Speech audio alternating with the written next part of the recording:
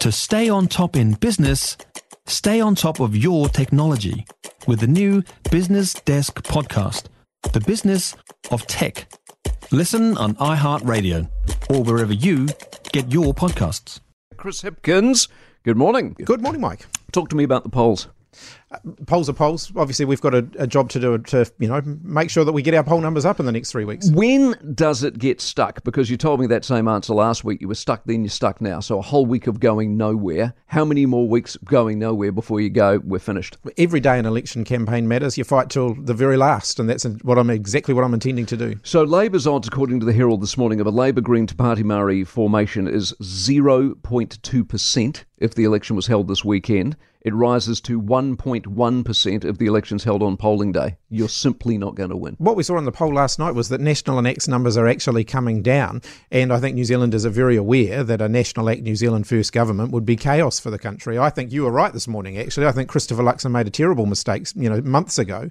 He should have done what John Key did and I did, and ruled Winston Peters out. I tend to agree. That could be the first time you and I have agreed. It could be. Make a note of the date and time, Mike. there it is. As far as to Party Māori is concerned, as far as Winston Peters is concerned, hand on heart this morning, you will rule him out. Absolutely. Under no circumstances. Absolutely. And I've been very clear on that. And look, yeah, sure, we worked with him in the first 3 years. It was incredibly challenging. Winston Peters is not an easy person to work with in government. I don't think National ACT and New Zealand First would be compatible in any way.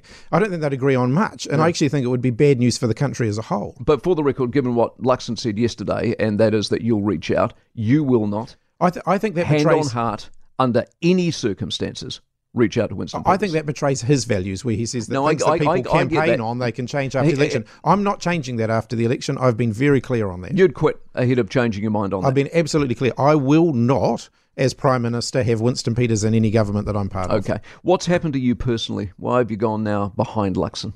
Oh, look, people form their own judgments on that. I am who I am. I'm going to be upfront with New Zealanders during the campaign. They'll make their own judgments on that. Are you depressed about all of this? These are ugly numbers.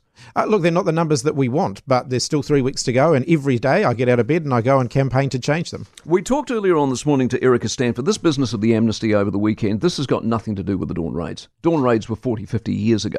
And there are still people in New Zealand now whose immigration status is irregular because of them, and their children who were born in New Zealand, have lived in New Zealand their whole life, can't do things like access tertiary education because their parents were never regular in the first place.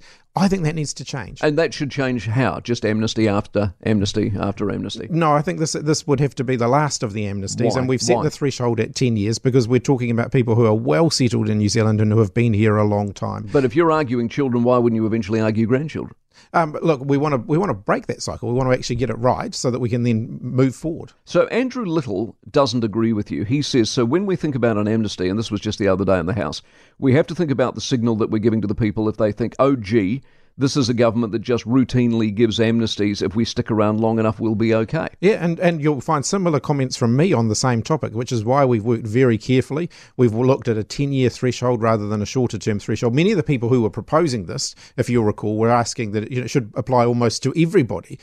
We've applied a 10-year threshold because we're talking about the people who are well settled here and have been here a long time. But Little is right, isn't he? I mean, all you got to do is hang around long enough and good old Labour going to give you a free ride. No, absolutely not.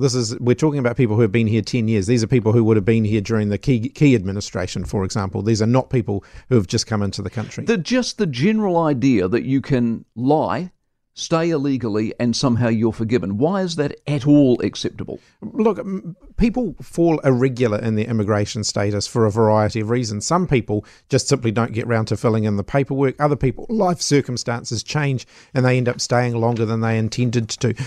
I actually that's think all illegal. These are people who are contributing to New Zealand. In many cases, they're working hard, they're making contributions to our society, and I think that we should recognise that. So we like America now. If you come across and do my pool and clean my house, somehow we'll forgive you. Is that how this works? We're quite a different country to the United States. But it's the same. It's the same principle. But actually, the principle is if people are here, they're settled in New Zealand, they're contributing to New Zealand, their kids go to school in New Zealand. Even though they got here illegally. So if you can arrive in the country, lie, and get a job and get your kids in school, that's okay now. And in many cases, these people won't have necessarily lied. They just haven't actually made sure they've got a regular immigration status. That's breaking the law.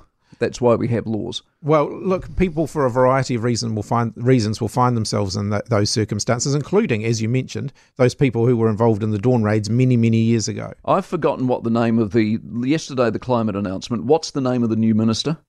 Minister for Just Transitions. What the hell's that? This is someone who came up with that? No, it's a minister to support New Zealanders with the challenge that climate change is going to pose. We're going to have a whole lot of jobs that become redundant because of climate change, and therefore we need to actually transition those people into new jobs. We're going to have areas of the community where people need to relocate. We've got to make sure we're transitioning people to that. This is a minister who will oversee that effort. Okay, $300 million. Where does that come from?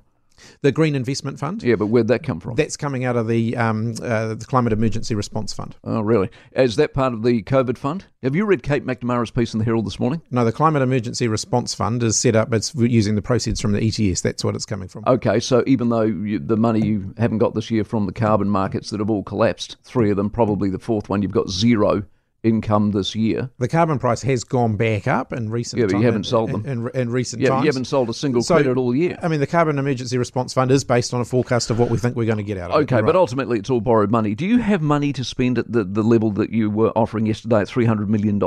We believe that we'll be able to fund that out of the Climate Emergency But Response it's all Fund. Borrowed money, though, ultimately, isn't it? It's more debt. Well, no, it depends on just because it's in a fund, you borrowed it to put it into the fund. It depends on what the price of carbon does in the next little while. Well, it's not going to. Do you think you'll sell some carbon credits in the 4th auction of the year? Well, the market will determine that. Yes, it will determine it. And what I asked you at the beginning of the year is, do you think you've buggered the market up and it was auction 1, auction 2 and auction 3? And we've changed. And it will almost certainly be auction 4. But we've actually, as you know, we've changed and adopted the recommendations of the Climate Commission since then, which is, I think, going to result in a more successful auction in time. Okay. Did you read Kate McNamara's piece in the Herald this morning? No, I haven't about read the COVID fund? You must read it. Yeah. Because it's all the jiggery pokery that you've been involved with the COVID fund, the money that was specifically set aside for COVID that wasn't spent on COVID at all, was spent on a whole bunch of other stuff. Well, it was the COVID Emergency Response and Recovery Fund. We have had to support so recovery New Zealand. can be anything. Well, recovery is making sure that we're supporting New Zealanders through cost of living payments and cheaper petrol and stuff like that. Supporting New Zealanders with the cost of living. It's all to do with was COVID. One of the challenges following COVID-19. We saw a spike in inflation and supporting New Zealanders through bucket load of money and call it anything you want. Is that what it boils down to? It was the Emergency Response and Recovery Fund. Geez, I tell you what. Hey, if the Reserve Bank increase, it won't be next week, but it might be before the end of the year. If they increase interest rates, how do you explain that they would be about the only central bank in the world still increasing rates? You're asking me a hypothetical question, Mike, and just when I think one of the times you were confidently predicting that New Zealand was in recession, and you were wrong then as well. I actually think let's just wait and see what the actual decision of the Reserve Bank is. Okay, if they go up, is that a bad sign for your economy? It's a sign that we've still got inflation sticking around for longer than we want. To ask yourself why that is? We've got to get inflation back down. I tell you what will push inflation up, Mike: tax cuts. Almost every economist will agree. Do you know unfunded tax cuts will push inflation up? Do you know what they need to do? They need to release those costings, don't they? They absolutely do. They need to release those costings, Chris? Look, Mike, this is two occasions this morning where you and I have agreed with each other. I don't agree with you on that part. I'm just toying with you. Nice to see you. Thanks, Mike. There we go. Chris Hipkins, Prime Minister. For more from the Mike Hosking Breakfast, listen live to News Talk ZB from 6 a.m. weekdays or follow the podcast on iHeartRadio.